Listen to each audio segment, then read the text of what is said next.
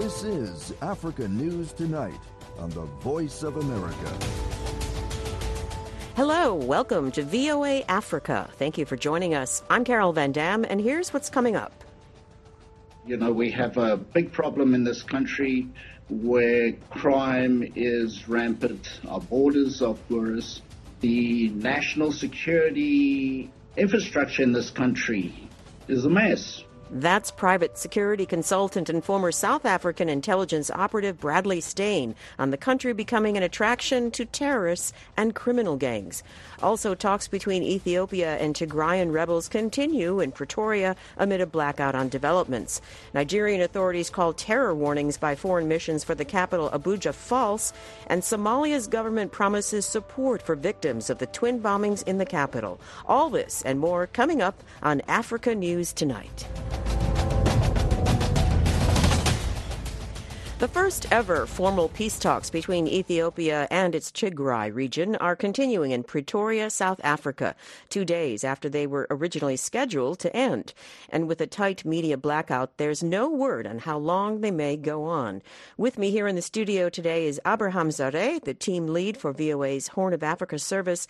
Thanks for joining us, Abraham. Thank you for having me. First of all, what are you hearing? Anything new about the progress in the talks? The only progress we hear about the peace talks is that it's just being extended from Sunday, initially till Monday, then to Tuesday, and we never know about the end of the day, so it's still going on. And the country's Prime Minister Abiy Ahmed complained to China Global Television Network recently about, quote, lots of intervention from left and right in the process. What do you think he meant by that? It's quite interesting. This is the first time that the Prime Minister was talking about the peace deal. And instead of the local media or others, he spoke to Chinese media outlet. And he also spoke it casually when he was doing other activities. He didn't put a formal interview in his office or somewhere. So I think it's kind of implied message by saying, sometime, one level he might be saying, okay, we might gear towards China if the West is putting more pressure on us. Or another level, he might be, because he also said, we are still promising, it still sounds promising thing. So it's a bit confusing, but it also shows something between the lines. And he also said that Ethiopian forces were in control of the Tigray towns of Shire, Axum, and Adwa. Have we been able to confirm that as the news media?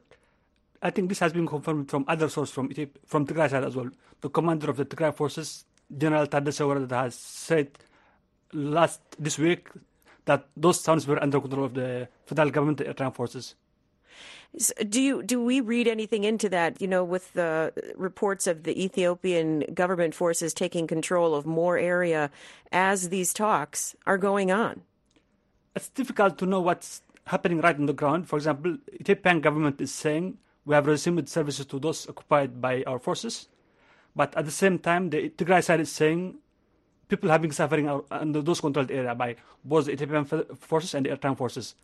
And there was a report by AP yesterday, last week, in fact, that says atrocities have been committed by both forces in the occupied towns like Shire, Aksum, and Adwa. So it's difficult to tell what's happening on the ground, but the fighting has been continued since day one of the resumption of hostilities. Right. Is there a new end date for the talks that's been announced? Not yet. Only last time the African Commissioner Moussa Faki had said through his spokesperson that the talk might continue but he didn't put any definite date. And Ned Price also said yesterday that it's a good sign that they are still talking. So you can't tell the deadline, but the conversation is still going on. But still, the media blackout, more or less, and we've heard very, very little. We have nothing from either from the representative in the place or the military so far. Nothing is being said before officially. Okay, well, that's Abraham Zareh, team leader for VOA's Horn of Africa service, here in the studio with me. Thanks a lot, Abraham. Thank you, Carol.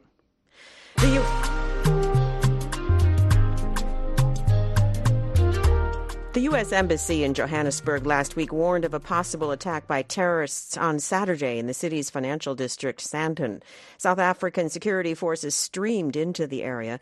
Several events planned for the day, including a gay pride march, happened without incident. But the alert reinforced the perception that Africa's most industrialized economy is now firmly in the sights of global terrorist organizations for a variety of reasons. Darren Taylor has more. Terrorism analysts say Pretoria's infuriated jihadists by sending troops to fight extremists in Democratic Republic of Congo and Mozambique.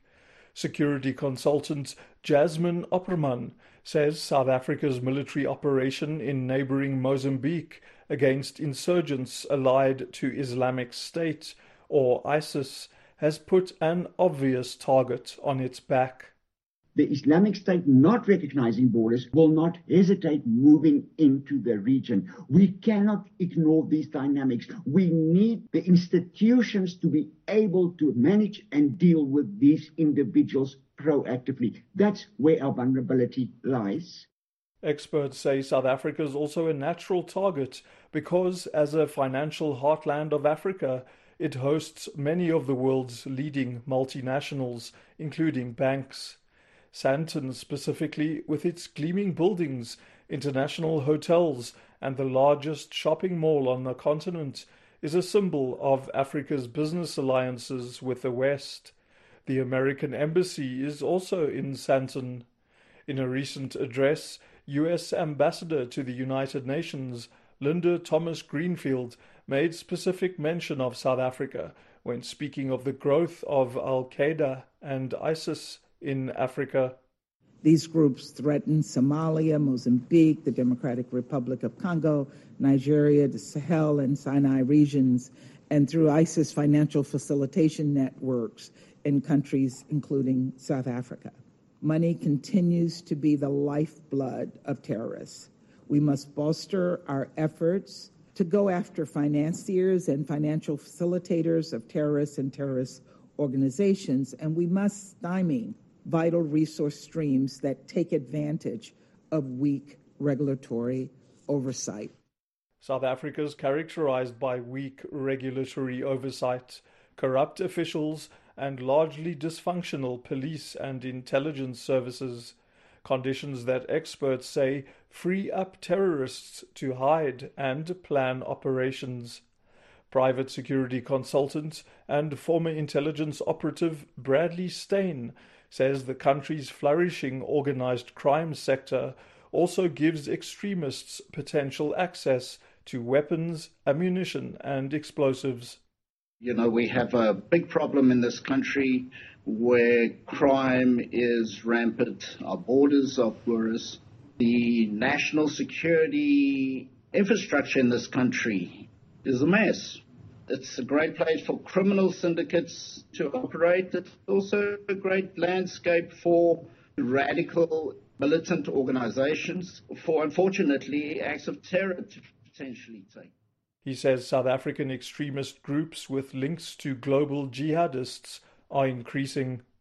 ISIS groups linked to radical Islamic organizations do have cells operating in South Africa. They've done their own form of attacks within the Islamic community. There's a lot of activity coming through the Mozambican border. Steyn says insurgents in northern Mozambique's Cabo Delgado region are in and out of South Africa regularly. Opperman says the government seems to have underestimated the radicalization that's happened in recent years. Islamic State has been present by means of loyalists, as proven by those that went to the caliphate. We have seen the return of several people from Syria's Al-Hol camp into South Africa. The question, what they're busy doing. The vulnerability in terms of our court processes to effectively prosecute terrorism remains questionable. Al-Hol is a camp for people displaced by conflict in Iraq, close to the Iraq-Syria border. International intelligence agencies say many ISIS fighters live there. Steyn says the return to South Africa of radicalized citizens willing to kill for Al-Qaeda and ISIS, and with the training to do so, is a scary reality. The government says it has structures to counter terrorism in cooperation with several partners, including the US. For VOA News, I'm Darren Taylor in Johannesburg. Somalia's government has promised support for victims of the twin bombings in the capital that killed at least 100 people and injured close to 300 others. Saturday's attack by al-Shabaab comes as security forces have been waging a large-scale offensive against the militants. Ahmed Mohammed reports from Mogadishu, Somalia. Following an emergency cabinet meeting on Sunday, Prime Minister Hamza Barre said his government will contribute $1 million to offset the medical bills for the victims of the Saturday twin bombings and support families affected. The government said it will also cover education costs for children whose parents and dependents were affected in the attacks. Barre also said the government will double down on the offensive against al-Shabaab to avenge the lives lost. He said, we pledge that we will get revenge for the Somali people, and the final decision is to liberate the country from the terrorists. So as we go through pain, I urge Somalis to show patience, stability and resilience for the casualties of the ongoing war. He added, we hope in the shortest time to see our country free of explosions, killings, and to have freedom of movement in our country. The twin bombings came as the Somali National Army, with a packing of clan militias, continue a campaign against al-Shabaab in central Somalia. Rashid Abdi, a security and political analyst from Sahan, a research think tank in Nairobi, says the attacks were a message from al-Shabaab to Somali people who are supporting the government offensives. Al-Shabaab, is using this kind of urban terror, first of all, to intimidate and to create fear. Because remember, if they conduct these kind of attacks frequently, people will begin to tell the government, you need to review your strategy. So this is a way of creating public fear and anxiety and pressure on the government to stop the military campaign. But Rashid predicts the attacks will galvanize more people to join the war and ensure al-Shabaab is defeated. He says al-Shabaab is also trying to show it still has power despite recent reprisals. Their back essentially is to the wall. More territory has been taken from al-Shabaab hands in the last 4 months than in the whole of the last 5 years.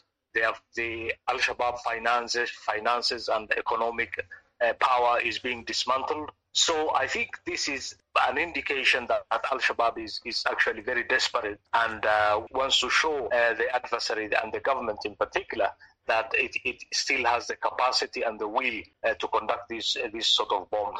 On Sunday, the government said that 100 al-Shabaab fighters and leaders had been killed by government forces in the Middle Shabelle region. Saturday's bombings in Mogadishu took place near an interjunction where another bombing 5 years ago killed nearly 600 people. That bombing, widely blamed on al-Shabaab, is still the deadliest terrorist attack in African history. Ahmed Mohammed for VOA News, Mogadishu, Somalia.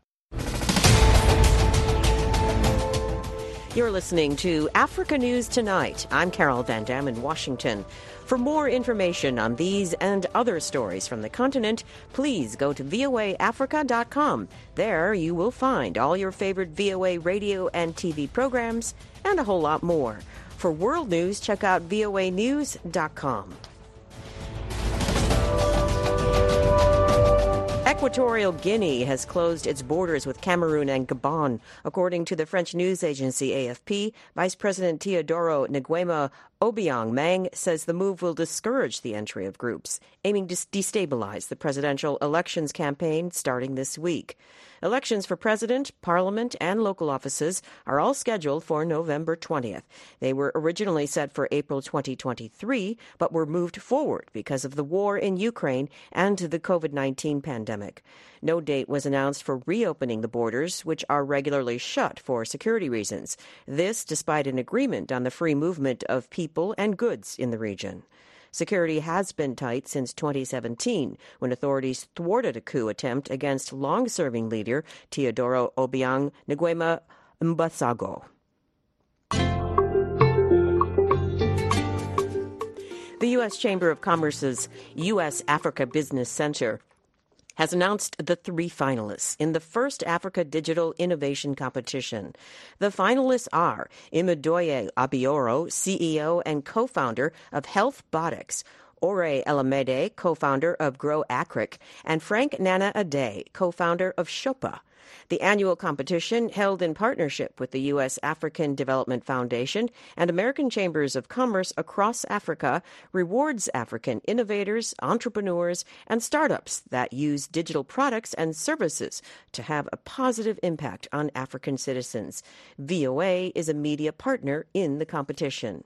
Scott Eisner, president of the U.S. Africa Business Center, and Travis Atkins, president of the U.S. Africa Development Foundation, announced the finalists yesterday live on VOA's Africa 54 television news program. Moments after the announcement, VOA's Paul Ndiho spoke with each finalist. Let's hear what they have to say. First, Imedoye Obioro from Nigeria, CEO of HealthBotics, which uses a mobile application and a 24/7 call center to serve as a logistics hub for medical facilities around Nigeria. This is an amazing piece of news. I am so excited. It represents an entirely new dimension for what we do at HealthBotics, and I'm so grateful.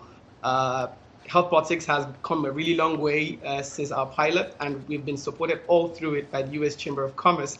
So it's kind of poetic that they come in again at such an important inflection point in our journey to give us that extra help that we need. Thank you so much. Next up is Frank Nana Ade, co-founder of Shopa, a Ghana business-to-business e-commerce system providing financial services to small, informal grocery shops. It helps them get access to supplies and manufacturers. Wow.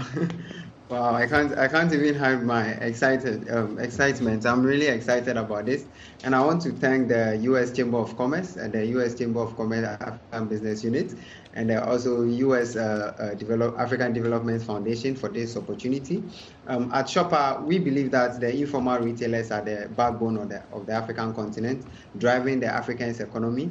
And we're actually happy helping these retailers by connecting them to manufacturers of fast-moving consumer goods. And we are really, really excited about this opportunity. And I want to thank the organizers and everyone and my team as well. I'm really, really excited. And our last finalist is Ore Alamede, co-founder of Grow Acric, a Kenyan company that provides a platform to help small and mid-sized farmers to farm better and earn more. I'm glad to be representing the ladies. This is very amazing. This is great news. For us to be recognized as an AgTech that is looking to build a farmer-first organization, it's such great news for us. And we strongly believe that with the partnership and with this award, we would be able to even impact more farmers. We're very passionate about the SDG goals, increasing farmers' revenue, helping them farm better and better, and the opportunity to be able to even do that much more just makes us really excited. And I just want to say big well done to my entire team as well, because without them, we would not be here today. The 3 finalists will come to Washington in December to compete for the top slots and cash prizes of up to $25,000. Congratulations to the 3 finalists and to all of the 1,700 entrepreneurs who entered the 2022 Africa Digital Innovation Competition. The U.S. Chamber of Commerce's U.S. Africa Business Center created the competition.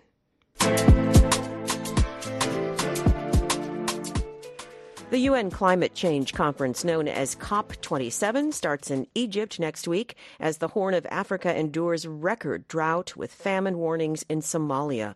Africa produces less than 4% of global emissions, but suffers the effects of global warming, including food insecurity, increased conflict, and more severe weather events. Climate change activists are pushing major emitters in developed countries to make bigger commitments at the conference.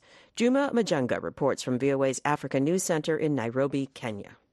According to a recent report by the UN Environment Programme, the international community is still falling far short of the 2015 Paris Agreement goals, with no credible pathway to keep the rise in global temperatures below the key threshold of 1.5 degrees Celsius. Carbon-cutting plans by governments are still inadequate, and environmental leaders are asking developed countries to do more. In an exclusive interview with VOA, UN Environment Executive Director Inga Andersen said climate change is accelerating and efforts to tackle it must also be accelerated. 75% of all greenhouse gas emissions are from those 20 G20, the biggest 20 economies. They need to do more. And that is the conversation that we need to have at the COP in Sharm el-Sheikh, Africa's COP as we call it. They need to lean in, both with money, but also with their own emissions reductions. Africa contributes the least in global emissions, but experts say the continent is the most vulnerable to impacts of climate change.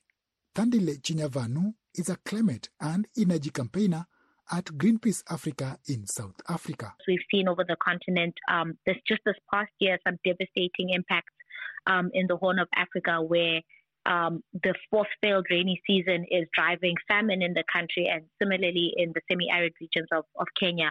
We're seeing people in Mauritania and Nigeria affected by floods, where those floods have displaced something like 1.3 million people.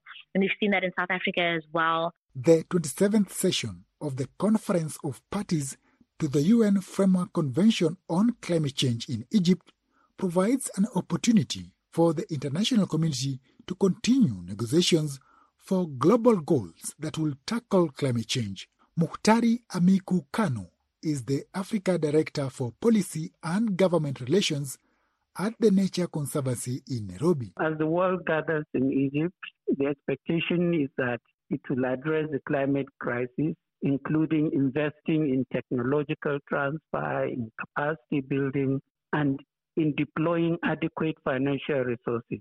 Because without these three components, it will just be hot air and talk. Scientists say fighting climate change requires well-coordinated global action where everyone has a role to play. A lot of promises were made at last year's COP26 conference in Glasgow, and discussions at the Sharm el-Sheikh conference will be followed closely by many.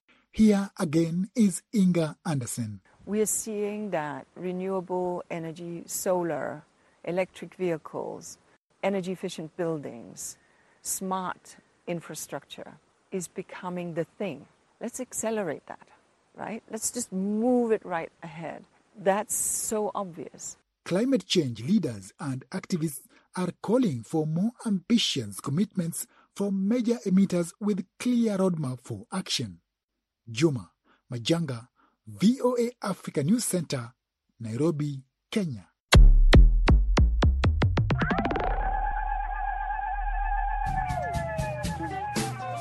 Hello, this is Heather Maxwell, host of Music Time in Africa. Join me every Saturday and Sunday for an hour of awesome African music.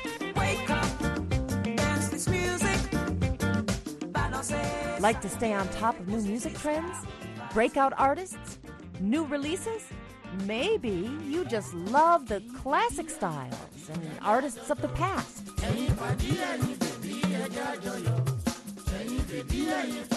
Or simply the sound and feel of a good beat.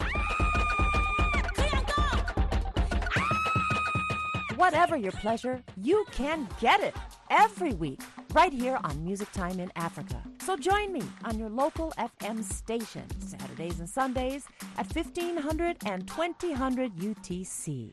Nigerian authorities yesterday dismissed recent terror warnings by foreign missions for the capital, Abuja, as false and irresponsible. Heads of Nigerian security agencies made the comments to journalists after an emergency security meeting with President Muhammadu Buhari. But security experts in Nigeria and around the world are urging Nigerians to take the warnings seriously.